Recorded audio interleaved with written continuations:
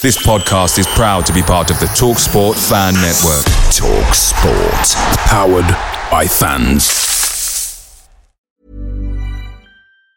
And there it is, that's as good as it gets on this stage. Nissan Townstar EV strikes again. It's an unstoppable van, unstoppable. Just fantastic. You can actually see the Pro Pilot technology in action. Effortless parallel parking. It moves with all the confidence that comes with a 5-year warranty. And with a bench full of all-star van experts, there's real strength in depth here. That's all-star quality. Search Nissan Townstar EV and visit your local all-star van centre to see for yourself. Terms and conditions apply. 5 years or 100,000 miles, whichever comes first. Pro Pilot is an advanced driver assist technology. Driver's responsibility to stay alert, drive safely, and control vehicle at all times.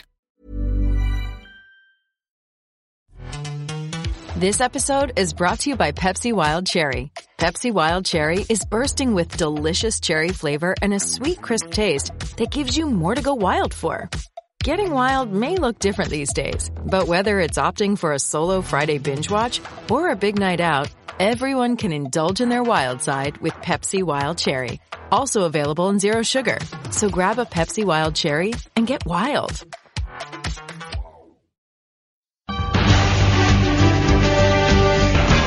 www.brfcs.com.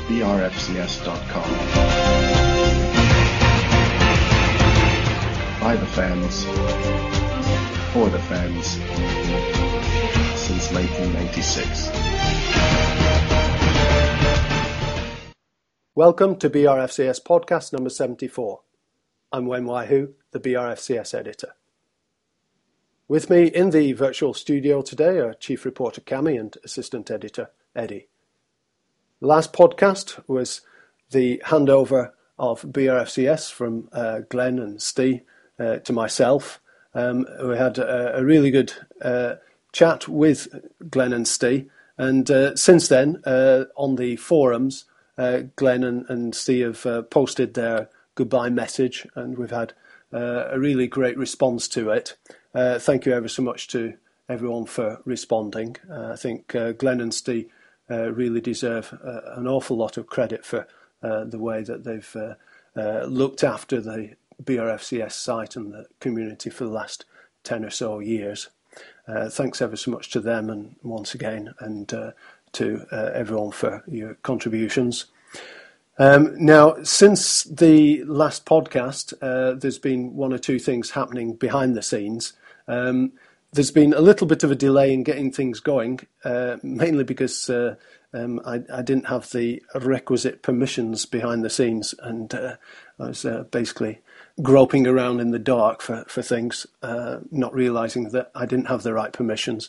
That's been sorted now, so I can actually see what I ought to be seeing, and I'm starting to develop things behind the scenes. And the backroom team is taking shape. We've started off with back-end stuff, and we'll be working our way through to front-end stuff, and then on to content and what have you. It'll take a little bit of time to get things right, but you just have to bear with us, and I'll reveal the various plans that we have in due course. Now, in the interim period, we've had 3 away games on the trot.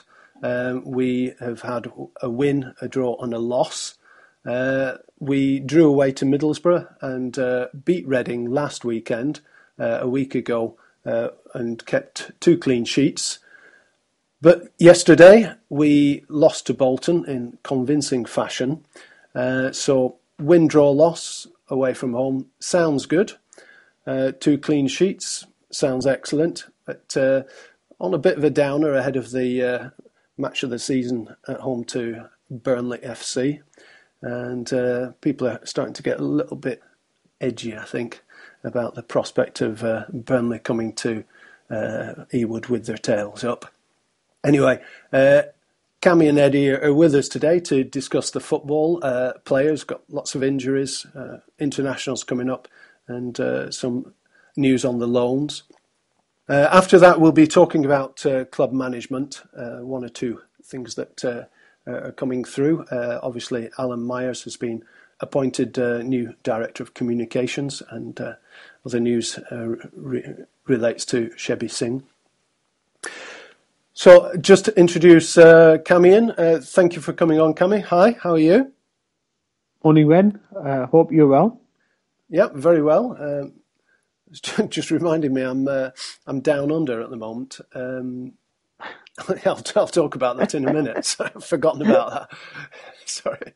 Yeah, very well. Yeah, you're doing okay? Yeah, all good. Obviously, result yesterday put a bit of downer on things, but generally quite happy with where things are going at the moment. Good. Yeah, you're going to be telling us about Alan Myers later on, so we're looking forward to hearing about Alan Myers. Yeah.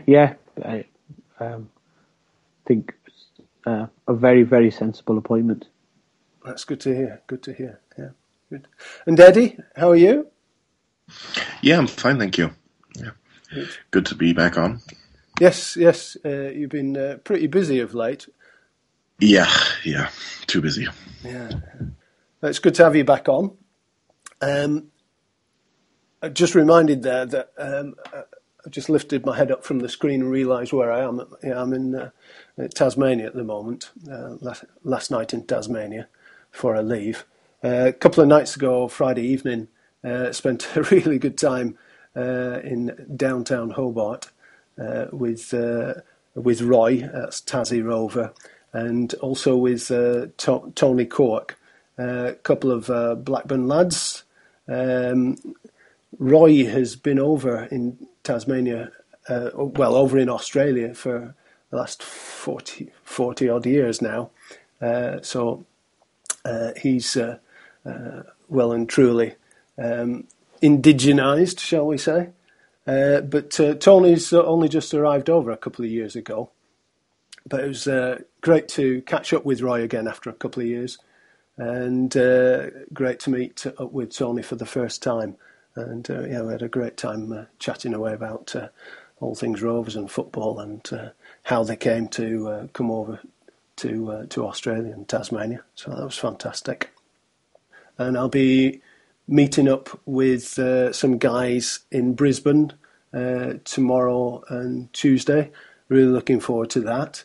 And on Wednesday, I'll be going to Sydney and be catching up with a few of the BRFCS people in Sydney at the Lord Nelson. So, yeah, very much looking forward to that. So, the football. Middlesbrough, I don't think either of you went to that match. But Reading, you both saw the Reading match. And Cammy, you were there live, yeah? Yes, that's right, yeah. Fantastic win. And what did you make of the performance? It sounded a pretty solid performance rather than an inspired one. Is that fair? Yeah, I think prior to the game, Boy was intimating that obviously if we wanted to have any hope of getting into the top six, then Reading was a game that we probably needed to win, certainly not lose, and just close that gap down a little bit between us and them, because they were occupying six at that stage. So yeah, we were set up pretty much the way we have been in previous games, where with Lowe and Williamson playing in front of the defence, and it was a very solid display. But I thought going forwards, we hit them on the break really well, with Conway and Kenny being fantastic out wide and interchanging in positions and causing them a lot of problems. Obviously, Conway scored in the first half, but we could have had possibly a second or a third in the first half. Their keeper pulled off some really good saves. Second half, it was, again, we did well for the first 15-20 minutes, but then started to drop deeper and deeper back. And once Kenny went off injured, we had a problem. We had no outlet in terms of someone who could keep hold of the ball and just slow things down a little bit. And obviously Reading threw the kitchen sink at us in the last 10 minutes, and there were a few mad goal-mouth scrambles towards the end of the game, but you'd expect that against a free-scoring Reading side. So yeah, it was a really, really good win. Obviously vital if we wanted to get into the top 6, and a really good performance from a good team performance, I would say. And we got a massive win. Yeah, Eddie, what did you make of the match? Yeah, I actually thought it was one of our better all-round performances that I've seen this season. I thought we looked comfortable sort of in all areas of the game, which has been unusual. I think even from most of what I've seen, even when we play quite well, there tends to be we tend to struggle in one department. But yeah, I agree with Cammy. I thought it was very encouraging. Obviously, then the subsequent result wasn't so good, but I was very pleased. It was obviously a must-win game, and it was a great performance. Yeah, must win. And truth be told, if we'd have been wanting to keep up with the 6th, 5th, 6th, 7th, 8th position clubs, we needed to win yesterday at Bolton. And interestingly, the Lowe-Williamson combination at Reading performed well. But there was a lot of stick being given to that combination after the match yesterday. It seems to me as though Lowe and Williamson together can produce, a pretty decent performance away from home. Every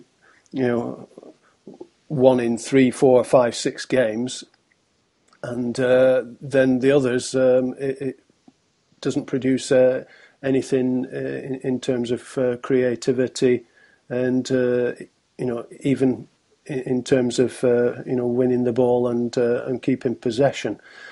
Bolton yesterday, Cammy, you were there. What was your view of Lowe and Williamson in the middle?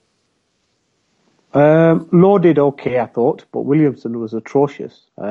Absolutely no surprise that he was taken off at half time. He was slow, he was laboured, he kept giving the ball away, he wasn't providing a lot of cover to the defence, and got caught out of position a number of times. Having said that, I think yesterday is the first time where I would lay the blame at Boyer's feet for that. Maybe we would have lost anyway, but for 4-0, I think a lot of it was down to the fact that we had to play Spur at centre back and bring Marcus Olsen in at on the left and as a left back. That completely disrupted our defensive shape, and where we'd looked solid beforehand. Yesterday we were all over the place at the back, and that was purely down to the fact that we sold Dan on transfer deadline day, and that was a decision approved by Boyer. So he wasn't someone above his head making that decision. All footballing decisions this year have to have Boyer's approval, so he's approved that. So it's criminal then. He has been playing with fire really since letting Dan go. We've only got 2 recognised centre-halves at the club, and this was always liable to happen, and with Hanley picking up a slight calf injury, which meant he wasn't fit yesterday, we needed to bring a cover defender in, and if we couldn't get a Dawson or a Michael Keane from United, then he should have looked at bringing O'Connell or Edwards back if we can bring them back. I'd be surprised if they haven't got recall clauses in their contracts, but so he should have brought O'Connell back if we could, or Edwards. So that needs to be looked at. So Eddie, what did you make of the match? Well, I've only seen the highlights, so I'm not in the best position to comment, but I mean, clearly we weren't really at the races. I think you're right when you say, the problem with if we're playing Williamson and Lowe, there's a severe lack of creativity there. And, if we're not getting, the matches where it seems to work is where they're really able to win possession consistently, and then when the creativity is coming from out wide, and if that just doesn't work, then we can't win the midfield battle. So it's definitely a risk,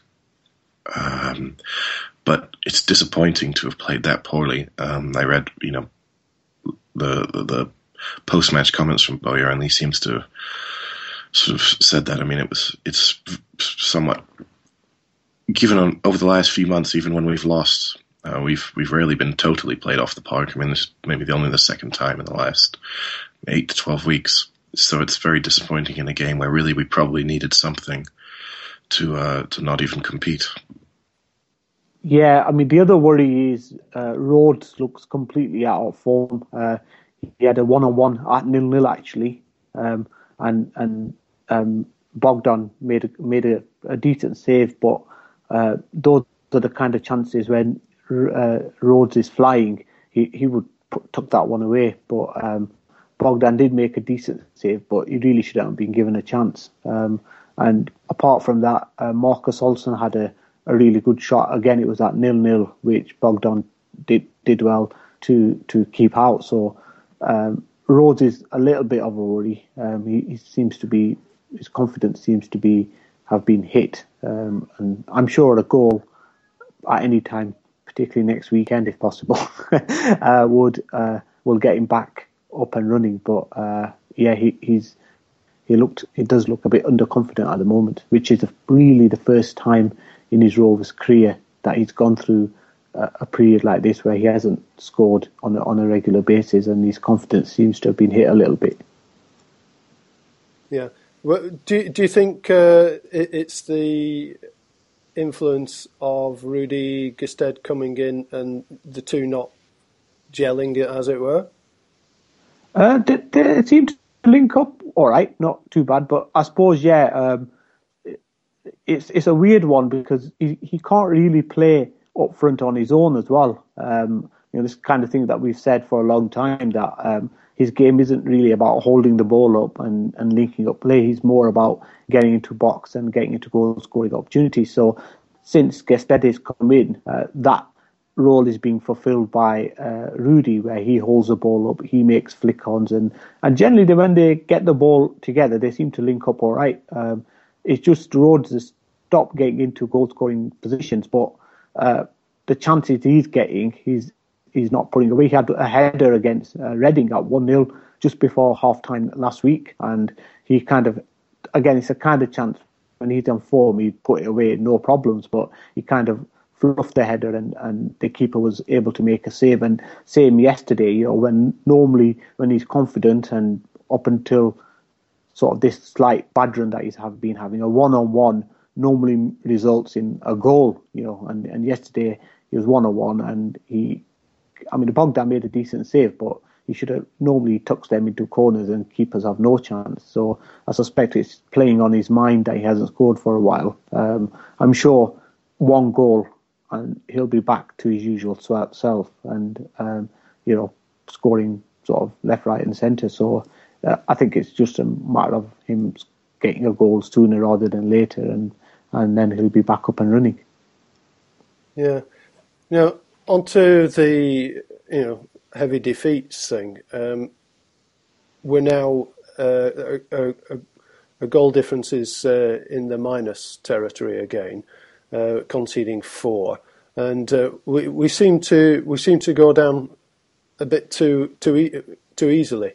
Ipswich, Brighton, Bolton, conceding not just the odd 1 or 2, but 3s and now 4s. Why do you think that is, Cammy? Yeah, there have been games where we've conceded, like you said, 3 or 4 goals, and I think that comes with having a very young side out there. We've got a lot of young players, and you're going to get these up and down performances. And maybe when they go down a couple of goals, we've got a lot of young players, and they're not, they haven't got that game management experience at the moment, where they don't know how to quite react when they're 2 or 3-0 down, and maybe they go a bit gung ho and try and get back into the game and end up conceding a 3rd and 4th goal. It's to be expected with a young side. If you look at a lot of our players. Hanley, maybe, he's obviously experienced, and Robbo, and Kilgallen, but a lot of the others are young lads who are, they've got some experience, but they've all been chucked in together, so to speak. So it's, you can't expect that with a young side, but it's something that we definitely need to sort out for next season if we want to mount a challenge to get into the top 6 in 12 months' time. Then we've got to become a lot more resolute. We did it in some respects at Middlesbrough and Reading in previous away games, but just yesterday, I think it was purely down to the fact that we had to play Tommy Spur at centre half and Marcus Olsen at left back. That completely disrupted our shape. Had we had Hanley and Kilgallen playing together, or maybe had another centre half in there, a recognised centre half, I think we would have made it a lot more difficult for Bolton. But it seemed, having Spur in there, it seemed to affect the rest of the players. So it's all about keeping the shape, really. Yeah. Eddie, do you have any thoughts on that? I mean, what Cammy said makes a lot of sense. If you're starting to have to shift players around, I mean, Olsen, I've never been particularly impressed with him at left back. And if you're having to play players out of position, particularly defensively, it's always going to be difficult. But I think the other thing is the league it's a league where anyone and everyone can beat anyone else, and surprising results in a sense in that Bolton obviously are having a great season to lose 4-0 to them. You can't really overreact to one bad performance because it goes really with being in the championship, I think. So it's disappointing, and hopefully it won't get carried on into next week. But I think you have to really expect it as long as we're in this division. Yeah, and we've had 12 clean sheets this year. So generally we're kind of heading in the right direction. But I was having this debate with a few people on Twitter last night where there were calls for maybe a change in manager, etc. But I think a lot of people need to realise, and I think I've said this in the past on the forums and on the podcast, that the teams currently in the top 6, the likes of Reading, Burnley, Derby, Forest, Leicester, those teams have had the core of their squad together for 12 to 18 months, whereas Rovers have been through a major sort of 3 years of complete chaos on and off the field, and we've had to completely rejig our squad this year. We've let 17 players go now, and we've probably bought in at least 8 to 9 different players. So this is a very much a work in progress, and having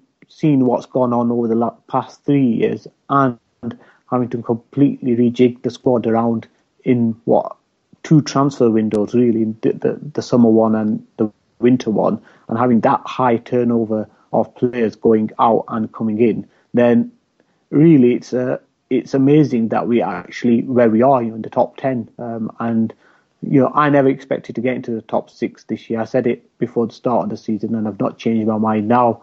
I'm just glad that we've progressed from last year in terms of what was going on and off the pitch. And at least on the pitch now, Boyer seems to have a plan. He's moved out a lot of the wasters, so to speak, the ones who still thought we were in the Premier League and were only there for a pay packet, really. And he's brought in young, hungry players, and he seems to have a plan. But these things, they take time, and he needs time. The time to judge him is in about 12 months' time, where he will have had the core of his squad together for a year to 18 months, and then he should be looking to kick on and get into the top 6. But seeing what's gone on in the last 3 years, plus the huge turnover in players going in and out, I think we're doing quite well to be in the top 10 and in contention to possibly sneak into the playoffs with 14 games to go or 13 games to go. So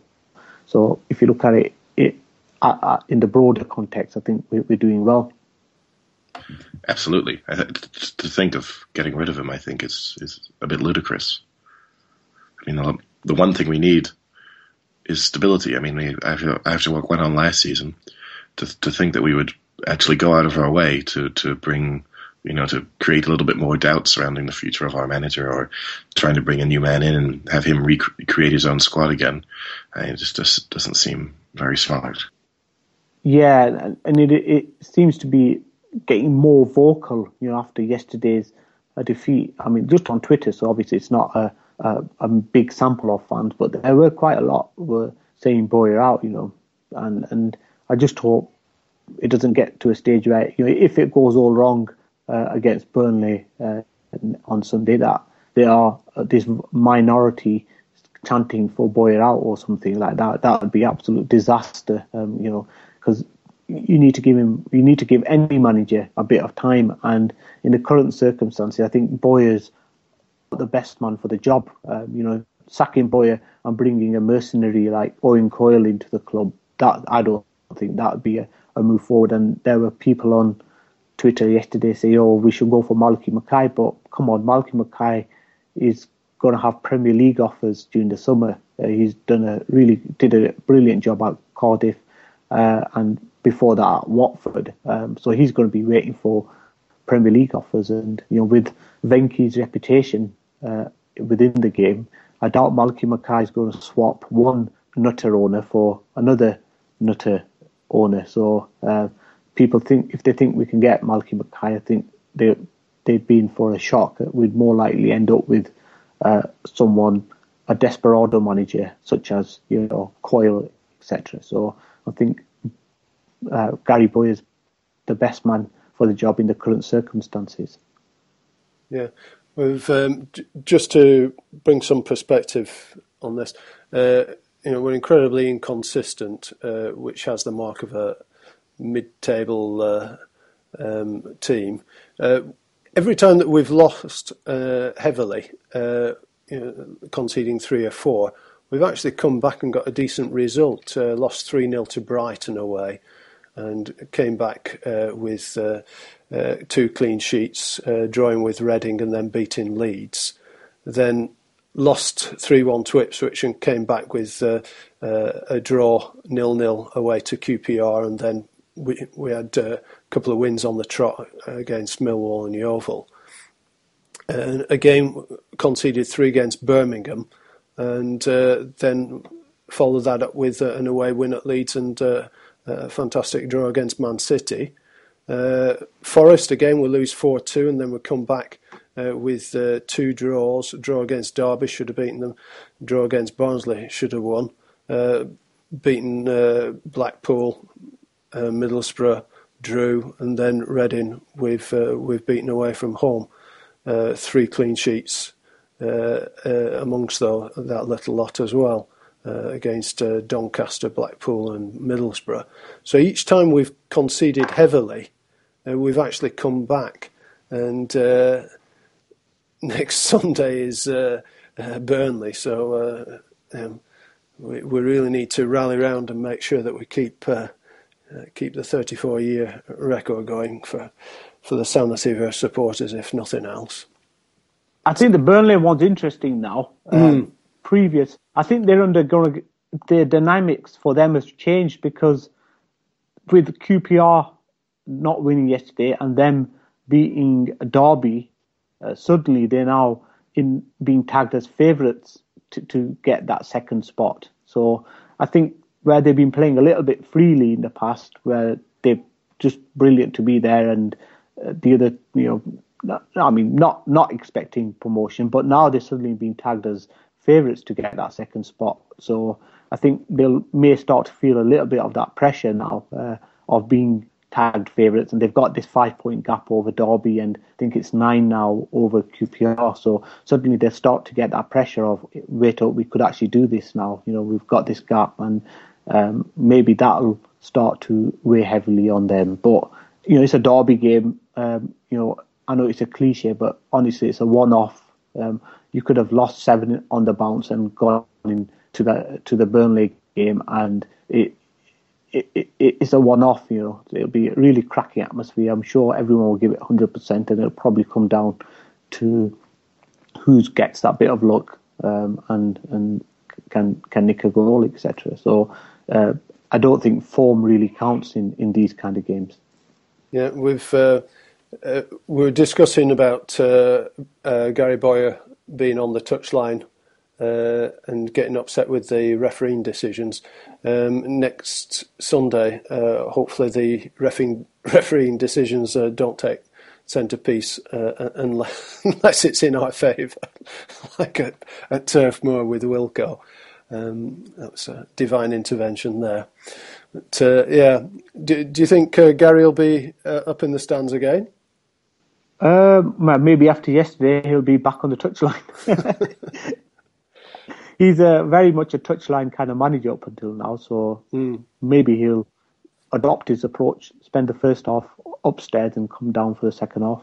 But I think after yesterday he'll be back on the touchline, and he'll be sort of helping to get the team sort of through the game.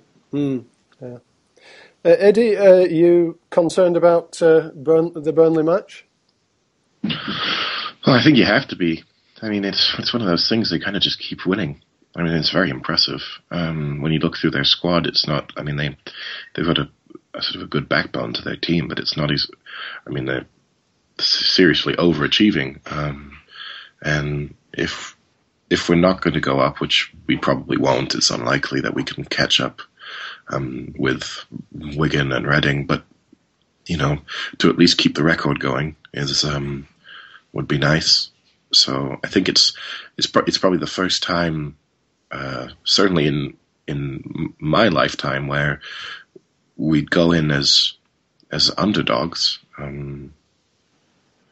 and that's certainly a shift in the dynamic of for the game. I think. I mean, it'd be the first time where, in a sense, I wouldn't be surprised at all if we lost. Yeah, I mean, they've done fantastic. They really have. Sean Dyche, very good manager, and to have that squad, never mind in the top 6, but in the top 2, they've done absolutely brilliant. They've had a luck in terms of injuries. They've not lost key players for a long period of the season, so they've had that bit of luck. But to have that squad in the top 2 is absolutely fantastic achievement by Sean Dyche, and you've got to give credit to them. They've done brilliant, but it's a one-off game. I think we've been pretty good at home for most 90% of the games. We've done really well at home, so I think we can go out there and maintain that 34-year record, and possibly even beat them. I think our home records is very, very decent, and I'm sure the players will be hurting after yesterday and we'll be ready come next Sunday, and hopefully we'll have Hanley back and Kenny back as well, and them to make a big difference to us. Obviously Kilgallen's picked up a groin injury yesterday, so we'll have to wait and see what happens with that one. But if he's out for any period of time, then we definitely need to bring a centre-half in this week. And we can get a result against them next week. We shouldn't be scared of them. I think we just need to be positive and say, well, we're at home. We've got a good record at Ewood this year, and let's go out and give it 100% and see where we are at the end of the game. Just to round things off there, the playoffs, we've played 32 games now and 46 points on the board. So I've got another 14 games to go. My own prediction was that we'll need around about 76 points. I think I said 74 to 76. Minimum, absolute minimum for getting into the playoffs. I think you need to look at 70 plus. I think 76 needs to be the target. And that means a minimum of 8 wins. So that'd be 8 wins and 6 draws would get you the 30 points with no losses to the end of the season, which would be quite something. 9 wins, 3 draws and 2 losses would get you the 30 points. Or you could even go 10 wins and 4 losses, no draws. So whichever way you look at it, it's a tall order. And I don't see it myself, yeah. I reckon 27 points. 73 will be enough, only because a lot of the top six are going to be playing each other. I've looked at the fixtures, so a lot of the top six will be playing each other in the last 14 games or 13 games, whatever's left over, and so they'll be taking points off each other. And with Reading only drawing yesterday against Yeovil, and so I think 73 points, 74 will be enough. So I'm saying 27, 28 from the remaining games would be enough. Yeah, I think more than anything, yesterday it wasn't the fact that we lost; it was the manner of losing. I think that hit us, wasn't it? Yeah, I mean, to realistically, I think I don't think we'll get top six, but if we're going to have any chance, we've got to win. We've got 8 home games left and 6 away, I think. So we've got to win 6 win 6 and draw 2 of our home games, and then see what we can pick up from away from you. Yeah, it's not impossible, but see how it goes. Yeah. Now on the players' side, you're just saying there, Cammy, that Kilgallen did his groin at Bolton, and Grant Hanley, of course, tweaked his calf. And there's something midweek. I think Alan Nixon and Andy Cryer were tweeting about it, I believe, saying it's going to be a long-term injury. No, it's not. It's going to be fit and what have you. Were you keeping up with those tweets this past week? Yeah, I mean, I think it was Thursday night.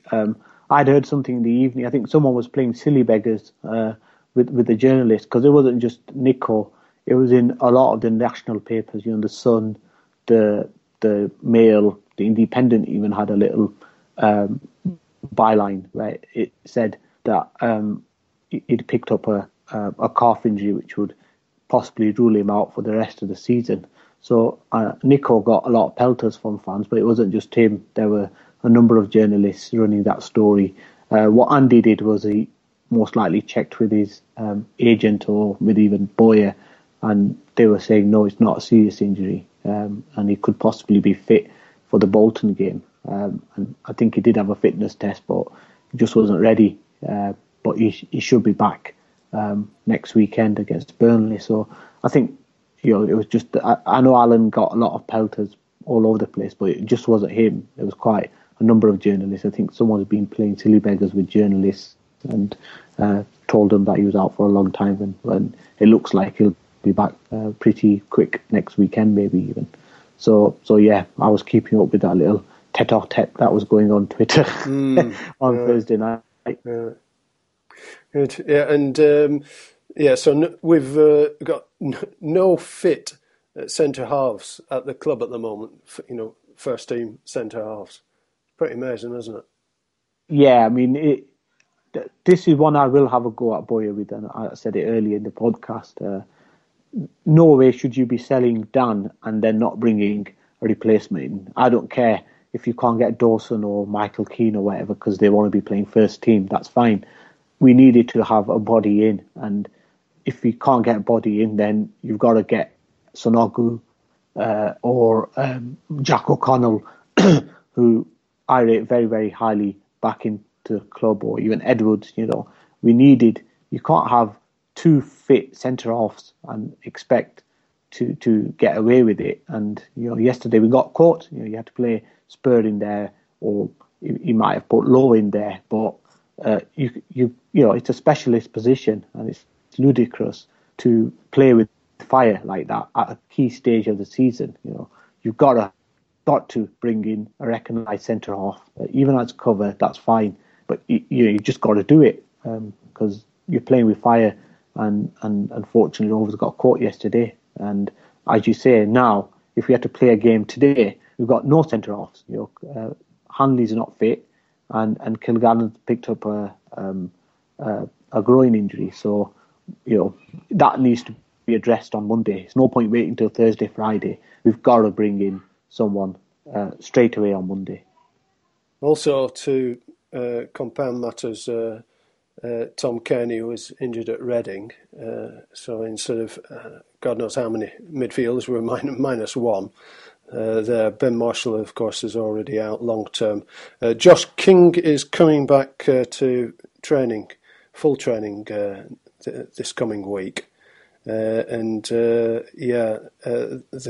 great news is that Dixon Etuhu is close to a return. We don't know what it's a return to what, but he's close to return. So that's something to look forward to in those packed ranks in the midfield.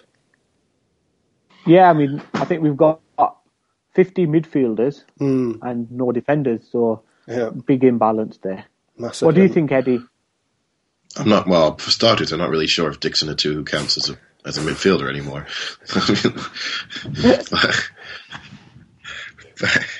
There's definitely an imbalance in the squad, that's for sure. It seems like every player we've ever signed, is to play in basically that one position. Even when we sign midfielders, we tend not to. They're all central midfielders, and then we play them out of position to get them to, put them out wide and things. So, I don't even know if there's much point in going out of. Obviously the possibility of a loan signing, but in the summer it definitely needs to be something that we need to look at. And I would have thought if we were going to let Scott Dan go, that you'd get some sort of replacement in, but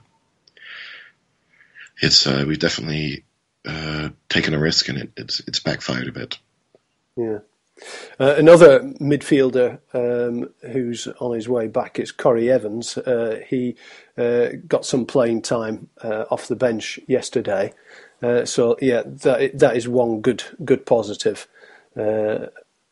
After all the recent injury problems that we've had in the midfield area, he's not in the Northern Ireland squad for the round of internationals coming up. Good, but that is good news, and it's also good news in a selfish sense that Jordan Rhodes and Tom Kearney and Craig Conway aren't going to be involved. Keep them fit for or saving them from injury, or in the case of Jordan and Craig, before the Burnley match. Grant Hanley has been called up to the Scotland squad, but I don't think he'll be going now that he's niggled his calf. And another player who's been called up is one of the younger lads, Mark Edgar. He's got into the Northern Ireland under-19 squad. I also think there's been some of the younger lads who were called up to the sort of England youth teams. One of the lads that was on the bench yesterday against Bolton, I think he was called up recently. Is that right, Cammy? Yeah, Rittenberg, he played for England under-19s and they won 4-0 and he scored a goal as well. So he's done well. And Conor Mahoney has been playing for the under-17s, I think, England under-17s, and done well. So yeah, a lot of the young players are getting national call-ups, which is brilliant to see. Talking of a midfielder, I saw Darbo play for the under-21s. He looks decent, He's got good energy. Gets up and down the pitch. He can be a defensive midfielder, but he's not shy about getting forward. And I'd like to see him possibly given a go. He certainly can play that holding role and then break forward. So it'd be interesting to see him and Evans play together in midfield, because Darbo can play the low role in terms of helping out defensively, but he would also get forward, or certainly in the under-21 games that I've seen him play, he's definitely got a forward quite a number of times. So that's an interesting one to see if we get him involved over the coming weeks. Yeah.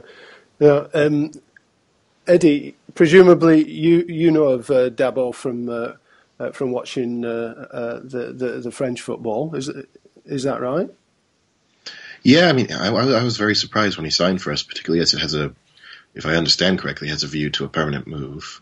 And, he has a good or had a good reputation at least, and then sort of in the end, he's, for whatever reason, whilst the management at Montpellier were happy with him, the actual coaching staff chose to stick with the more experienced players. I've only seen him on a couple of occasions, but he's a I said at the time he's kind of slightly reminds me of Yaya Touré, and obviously he's not going to be anywhere near as good as that, but that ability to be a ball-winning midfielder who can actually at the same time get forward and participate in attacking in the attacking half of the game, and a big physical presence. So he's probably suited to the league. I read a couple of reports from his first couple of matches for the under-21s, and it seemed that he was struggling with the pace of things. Did Cammy, when you saw him, is he adapting to the speed of the game a bit more? Yeah, the first game, you could see he was struggling. He looked like someone who hadn't played a lot this season as well. He looked a bit rusty, but the last game he looked much better. Obviously, there's a massive jump from under 21s to championship competitive football, but it was quite promising to see some of the stuff that he did. So I think he's starting to adapt. And he's possibly now at the stage where you just got to maybe chuck him on for 15, 20 minutes, or even risk it and play him, start him in the game, because that's the only way he's going to adapt to it. But he looks decent. He particularly in the last game where he seemed a lot fitter and more up to kind of match speed. But it is a big jump from under 21s football. But he looks promising at times, so definitely someone who would at least be interesting to see in the first team, and maybe someone you can chuck on in the last 15, 20 minutes of a game and see how he goes. Yeah, I mean, last year he was keeping out some very good midfielders in the Montpellier team when he had his run in the first team. I mean, they do have a couple of good players there. This year they're obviously struggling, so I think they've chosen to stick with experience, but I was surprised that we got him. Yeah, I was talking to someone at World Soccer Magazine that I know, and didn't he play against Paris Saint-Germain last year? And he was close to being man of match in that game. So if he's done it against that high quality opposition, then he could be some play for us if he's given a go. Certainly at this level. Yeah. And he seemed to have the attributes anyway, physical attributes, to play at championship level. He's really sort of physically, like you said, like Yaya Touré, physically built in the same mould and has certain elements of Yaya Touré to his game up. But obviously, he's nowhere near as good as that. But I can see the resemblance, definitely. Interested in what you said there, Eddie. When we did the January window roundup, we thought that he would not be coming on a permanent deal, that we didn't have anything permanent lined up. But you were suggesting just then that there may well be something lined up. The French press reported it, that there was an option to buy him. When I would read the English reports, which obviously there weren't a lot of them, but it was never mentioned. But all of the French reports said that we had an option to buy him. I don't know how true that is, but obviously because Montpellier are a reasonably big club here, I would have thought that they would have been correct, but I don't know. It's certainly something I can look into, but at the time it was reported that we did have an option. I mean, it would make sense because he's come in and he's being played at that under 21 levels at the moment, and it did, on the face of it, looks like a bizarre kind of move because you brought someone in on loan, and normally you only bring people in on loan who you're going to possibly put into the first team straight away. But with Darboe, it looks like he's been brought in and he's being slowly phased in to first team football. Now, with a loan move, you don't tend to see that because it's someone you want to bring in and who can bring an immediate impact to the side. So maybe there is something in it that we're looking at. Okay, let's have a look at him over the back end of this season and then look to either loan him again on a full sort of season long basis next year, or there's a possibility of getting him in on a permanent deal. So that would make a lot of sense, having seen what's happened since he signed, where he's not been getting any game time for the first team, and he's been slowly adjusted to English football. And the other thing is that the French press also reported that we'd had him on trial before we took him on loan, which, again, I don't think was mentioned in the English press, but made me think that it also then made more sense that we would have only taken him on trial if there was some sort of idea that we'd be signing him more permanently. But that was certainly every news report had that he had spent a week training with us before we decided to take him on loan. Interesting, very, very interesting. It sounds more like a developmental thing than a short-term fix, doesn't it?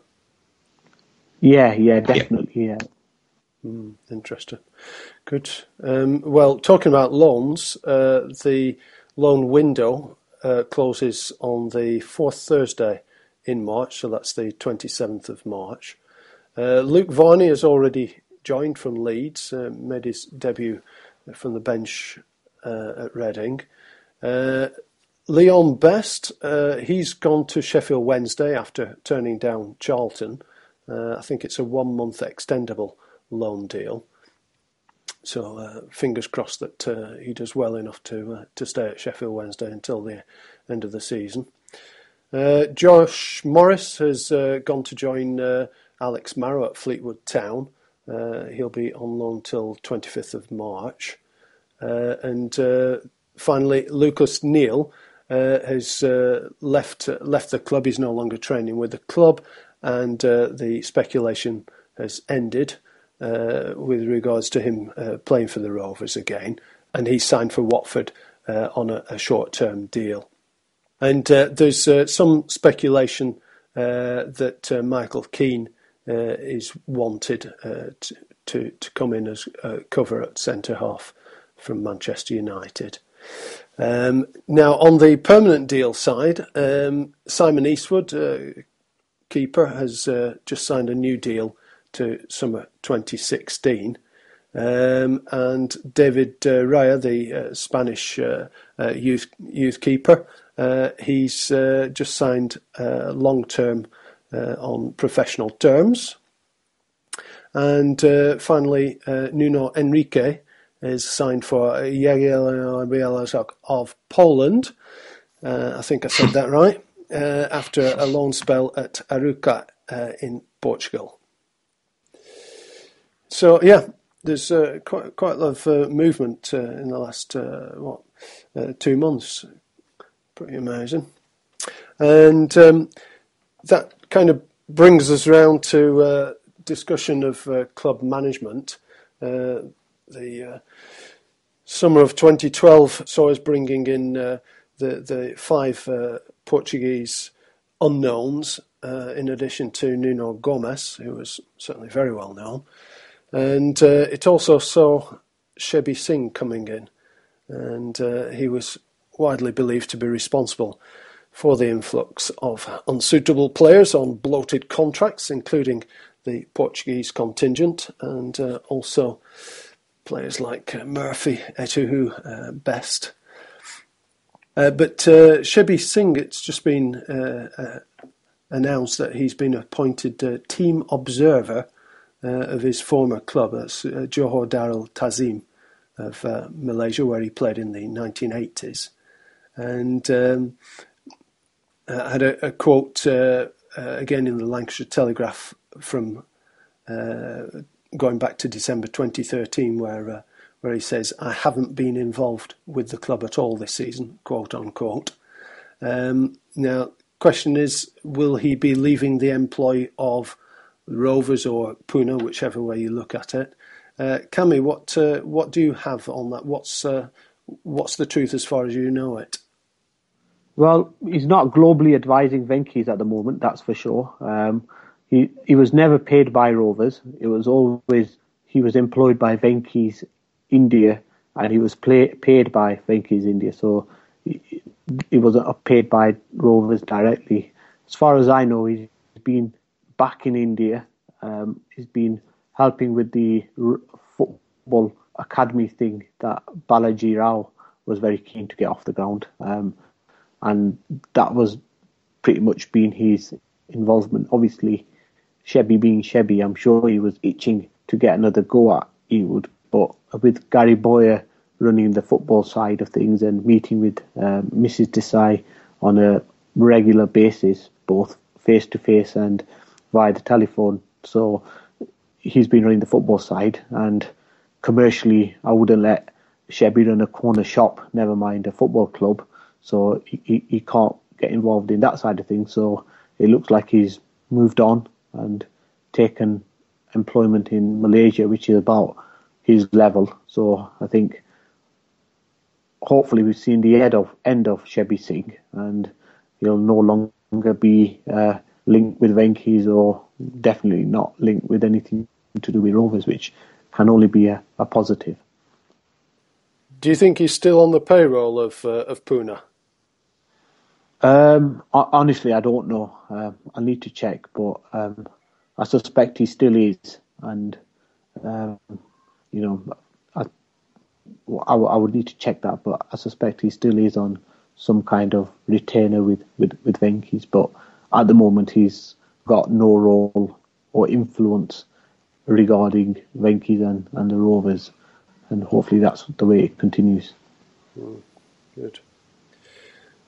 Now, we said earlier that we've now got a new director of communications. Alan Myers has been brought in whirlwind fashion, having left the communications director position at Everton, where he presumably worked together with Mike Cheston, who's the new financial director announced at the end of January, and it's going to be taking up position in March. I think it was the 17th, was it? And he joins Ian Sylvester, the club secretary, who was club secretary at Liverpool previously, before joining in June 2012 to take over from Anthony Bloch. Now, Alan Myers worked for 12 years for Sky Sports News as their Northwest Bureau Chief. Then he was press officer at Everton from 1996 to 2001. And he replaces Paul Agnew in the sense that he'll be now essentially the press officer, and he'll be looking after the PR for Blackburn Rovers now. Now, the announcement came on Thursday, and the appointment is with immediate effect from Monday. That's pretty incredible, isn't it, Cammy? Can you take us through it? Yeah, he left Everton earlier this week or last week, and I think Rovers became aware of it. So this wasn't something that we tapped him up or headhunted him, so to speak. I think they became aware that obviously Alan was going to be leaving Everton for whatever reasons, and then decided, okay, we need someone who can re-engage with the fans, someone who can communicate with the fans, someone who can find out what the issues are and bring the fans and the club together. Now, Alan's been doing that at Everton. Obviously, previously he was a press officer there, but in the last 6 months, I think he's been at Everton. He was a director of communications, and the Everton fans that I know and what I've read on a lot of the forums are absolutely gutted that he's leaving, because he came in and his first thing was they were really unhappy with the club crest that they have for this year. The massive issue for Everton fans. He came in, he communicated with the fans, he then set up a poll where 3 different designs were given to fans, and the fans chose what the club crest is going to be from next season. So, he was already in the good books, but then he's worked with the community. He's got the community involved with the club. He did a tea sort of afternoon where 100 Everton fans were invited down to Finch Farm, which is their training ground, and they spent a couple of hours just talking Everton. And I know he's definitely going to be doing something like that at Rovers pretty soon. So he understands. He's a very, very good communicator. He'll help to get fans back on board. He'll talk to fans. He'll put the fans' viewpoints across to the owners and to the club and vice versa. So I can only see this as being a positive move. I know there were some people certainly on Twitter was saying that this is a spin doctor, but I think any communication with the fan, I don't care, with the club and the fans can only be a good thing. I don't care if it is spin doctoring or whatever. If he can take the fans' viewpoints and get them across to the owners, then that can only be a good thing. And he's a very honest bloke. He won't just look for the positives. He'll go out and find the negative fans. The ones who got negative viewpoints. And I know he was Abbey, God bless him, was having a go at him over the last few days. Not malicious, just Abbey being Abbey, getting his viewpoints across in a unique manner that Abbey has, and he was engaging with him, talking to him and saying, I understand, and I'm sure people like Abbey will find Alan a good sounding board, and he'll respect what they've got to say, and talk to them, and even take their viewpoints forward. So I can only see this as being a good move by the club, and certainly a sensible one. Yeah, I think the sticking point was perceived support for Steve Keane during Steve Keane's time. I think Alan Myers was perceived to have been sticking up for Steve Keane at the time, which obviously is not viewed very very well among Blackburn Rovers fans. But if you look through his Twitter, and it's all there. He was one of the only TV journalists who was saying consistently he also understood why Rovers fans were unhappy. So I think he's been trying to get a balanced viewpoint across. I don't think he was sticking up for Steve Keane, so to speak. I think he was just saying it was a pretty unique situation that was facing Rovers 2 years ago, and he was one of the only. Obviously, we had Andy Cryer and Henry Winter and Nick Harris, who were in the written press, but he was one of the only TV ones who was saying, well, I actually understand why Rovers fans are unhappy, and talking about John Williams and Tom Finn and the way they run the club. Because he was the Northwest Bureau Chief, he actually understood Rovers quite well, and he understands Rovers quite well because we were a Premier League club and it was part of his job to cover Rovers. So I think he knew, he could see the way the club had disintegrated over the 3 years, since Venky's took over, and he was one of the only ones who was saying, well, I actually do understand why Rovers fans are angry, and I empathise with that as well. So I think you have to look at it in the broader context.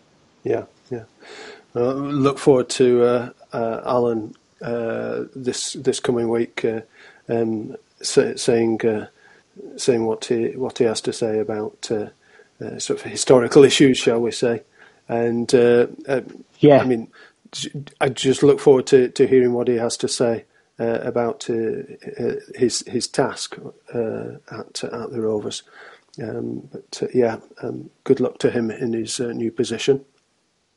Yeah, and he'll be talking to us hopefully in a podcast in the next week to 10 days, and I'll definitely ask that question. I think it's only fair that there's this perception out there, so I'll definitely ask that question about the Keane issue and get some clarification for people. Yeah, that's good. Do you have any views on Alan Myers coming in? I mean, obviously, I don't know that much about him, but I certainly am. I don't think it's right just to think that this is, the club hiring a spin doctor. I think it's normal to have someone in charge of running communications and interactions with the fans, and he's obviously experienced, so I think it's a step in the right direction. I mean, what we need to be appointing is people who have done similar jobs before and have experience working within football. And so I think whenever we're making an appointment of someone who actually has that experience, it's good for the club, and it helps to bring back the level of professionalism that we had 3 or 4 years ago. So I think it can only be a good thing, really. And I hope that we make more similar appointments over the coming months. Yeah, and it's good that the executive at the Rose is starting to take shape now, especially when Mike Cheston comes in a couple of weeks' time. It's starting to look a little bit like a football club these days, which is good news. Speaking of the executive at Rovers, this last week, Derek Shaw, the managing director, has come out with some comments on the Football League's financial fair play, the FFP rules. He's quoted in the Lancashire Telegraph as saying it is a complete nonsense. Of course, there's something in the major newspapers, Guardian, Telegraph, I believe, looking at UEFA's investigation into 76 clubs regarding FFP. And I think that, Cammy, you've been doing quite a bit of work on FFP, and I think there's some suggestion that there are a number of teams domestically, not the Champions League and Europa League clubs, but there are some clubs domestically that may challenge FFP, and there's a suggestion that Blackburn Rovers may be among the unnamed clubs. Can you shed any light on that? Yeah, I think if you go back to November, we did a podcast and I predicted this. Come March, April, May time, there could well be a challenge to the Football League FFP rules. And the people I was talking to in London, who are pretty much experts in this area, were saying that we could see a challenge, a legal challenge, particularly from the clubs who've come down from the Premier League and were party to the FFP agreement when it was originally done by the Football League in 2012. So that's what seems to be happening now. The Guardian ran a report this week saying that a number of Football League clubs were going to be looking to challenge the FFP rules, and they mentioned Rovers as being one of the possible clubs who are going to be involved in this, with Leicester, QPR, Reading, Wigan and Bolton being the other ones. And it definitely looks like that's the way it's heading. I was talking to someone in London who's saying that particularly the clubs who've come down from the Premier League, it will be a very, very interesting legal challenge, because number one, they weren't party to the agreement when it was done 2 years ago, but also they could use the argument in terms of their income was based, their costs were based on being in the Premier League,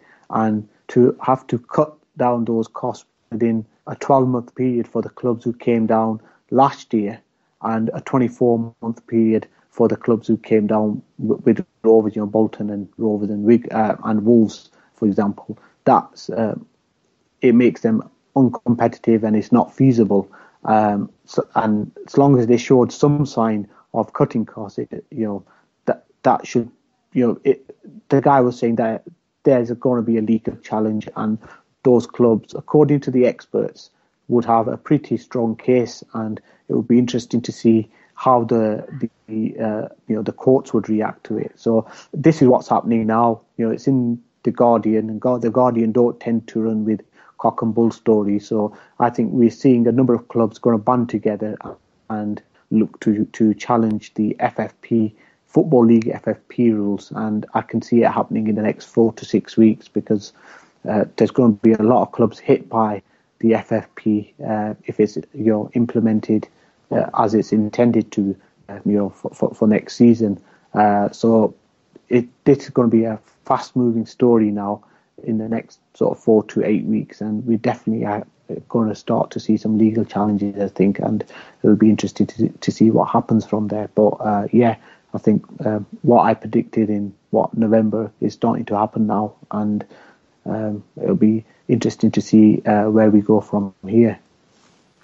Yeah, you were the other thing was they had the Football League in the Guardian paper as well, the article, and it seemed like they were saying bring on a legal challenge. We won't let the actual quote was, we won't let a minority of clubs change the decision that the majority of the other clubs had made. So it looks like the Football League was saying, bring on a legal challenge, we're ready for it. So it could well get ugly as well in the next few weeks. Yeah. But certainly the expert that I've been talking to in London, who's very clued up on this area, seems to think that the clubs have come down from the Premier League in particular would have a really good legal challenge to this. Yeah. You were discussing it back in November, early December with me, and we briefly discussed it in podcast number 70, which was our Christmas special, if people want to listen to that previous podcast again. Good. So, keep your eyes on that one. Now, Eddie, have you been keeping up with the FFP at all? I read about the fact that it could be difficult to enforce, and that clubs are going to challenge it. It across the board, both at the European level, the Premier League, and then the Football League, it seems that it has so many problems, and the little loopholes that clubs are beginning to find. I would imagine, if I had to bet, I would guess that they won't be able to enforce it, basically. But the problem you have once you start talking about legal challenges with sport is that the whole legal system that the football leagues use, if it's challenged by conventional legal standards, they don't really hold up. So I'm always hesitant to see clubs actually going through the courts for things like this, just because you run the risk that the whole system, in a sense, sort of starts to collapse once people decide that they're going to seek legal solutions to footballing problems. But it'll definitely be interesting, and I think Cammy's right. It's obviously unfair to clubs who are relegated to think that they have to completely restructure their budgeting within 12 to 24 months. Just to add to that, I think we could see a pan-European challenge to FFP as well, a bit like what happened with the Bosman ruling in terms of it changing the face of football in terms of transfers and contracts, etc. You could see a European challenge, not just to the FFP in Football League, but the UEFA one as well, which may be challenged by certain clubs who are going to struggle to meet it. So, as Eddie says, I'm with Eddie.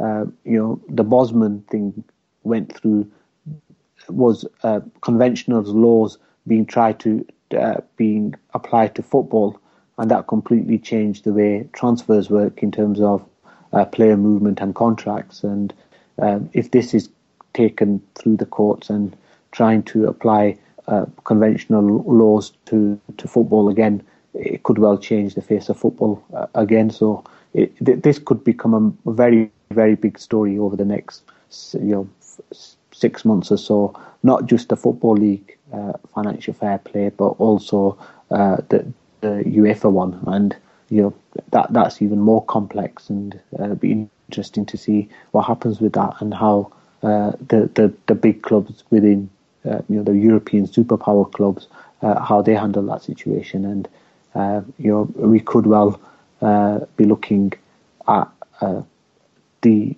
European Super League idea being mooted again. Yeah.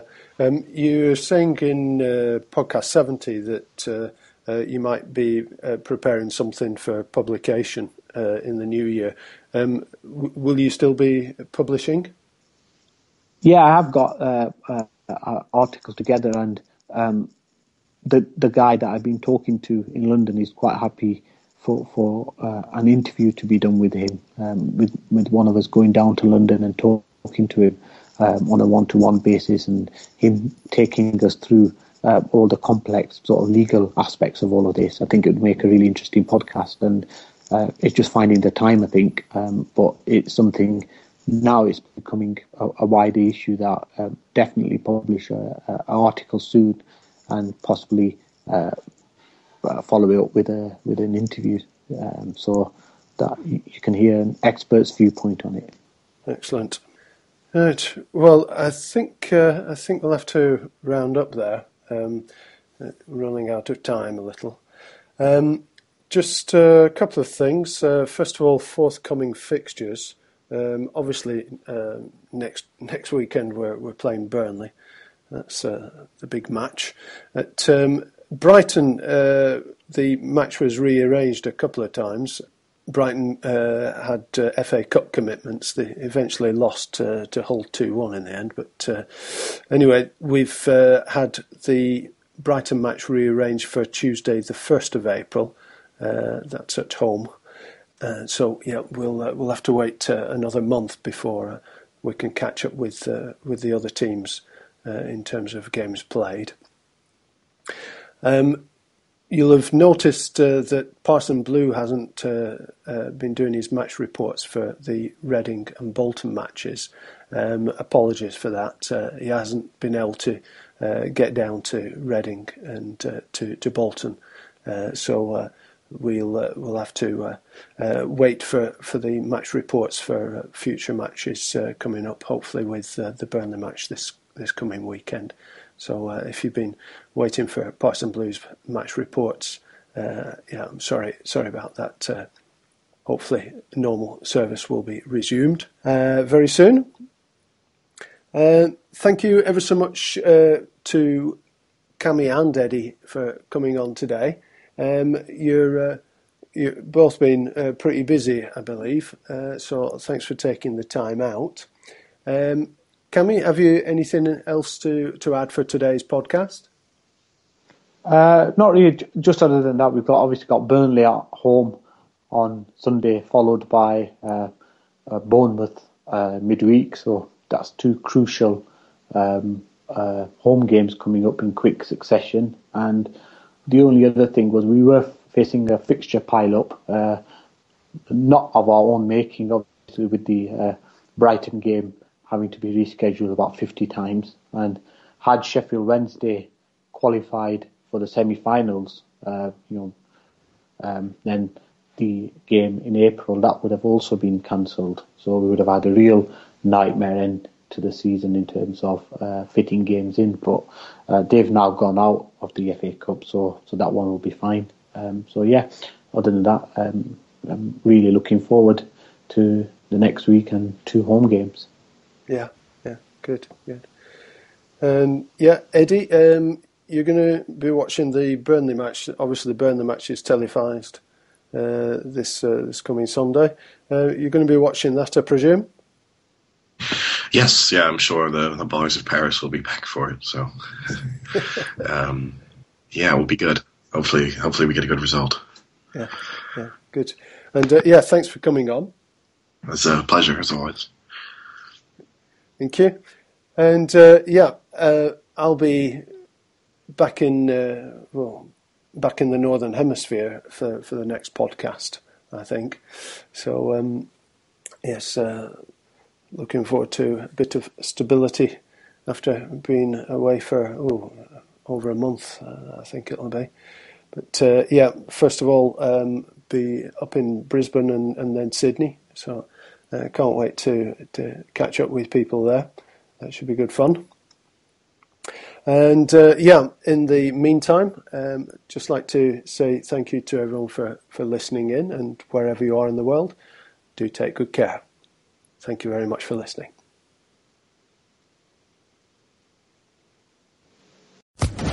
Social Podcast Network. And there it is, that's as good as it gets on this stage. Nissan Townstar EV strikes again. It's an unstoppable van, unstoppable. Just fantastic. You can actually see the Pro Pilot technology in action. Effortless parallel parking. It moves with all the confidence that comes with a 5-year warranty. And with a bench full of all-star van experts, there's real strength in depth here. That's all-star quality. Search Nissan Townstar EV and visit your local all-star van centre to see for yourself. Terms and conditions apply. 5 years or 100,000 miles, whichever comes first. Pro Pilot is an advanced driver assist technology. Driver's responsibility to stay alert, drive safely, and control vehicle at all times. This podcast is proud to be part of the TalkSport Fan Network. TalkSport. Powered by fans.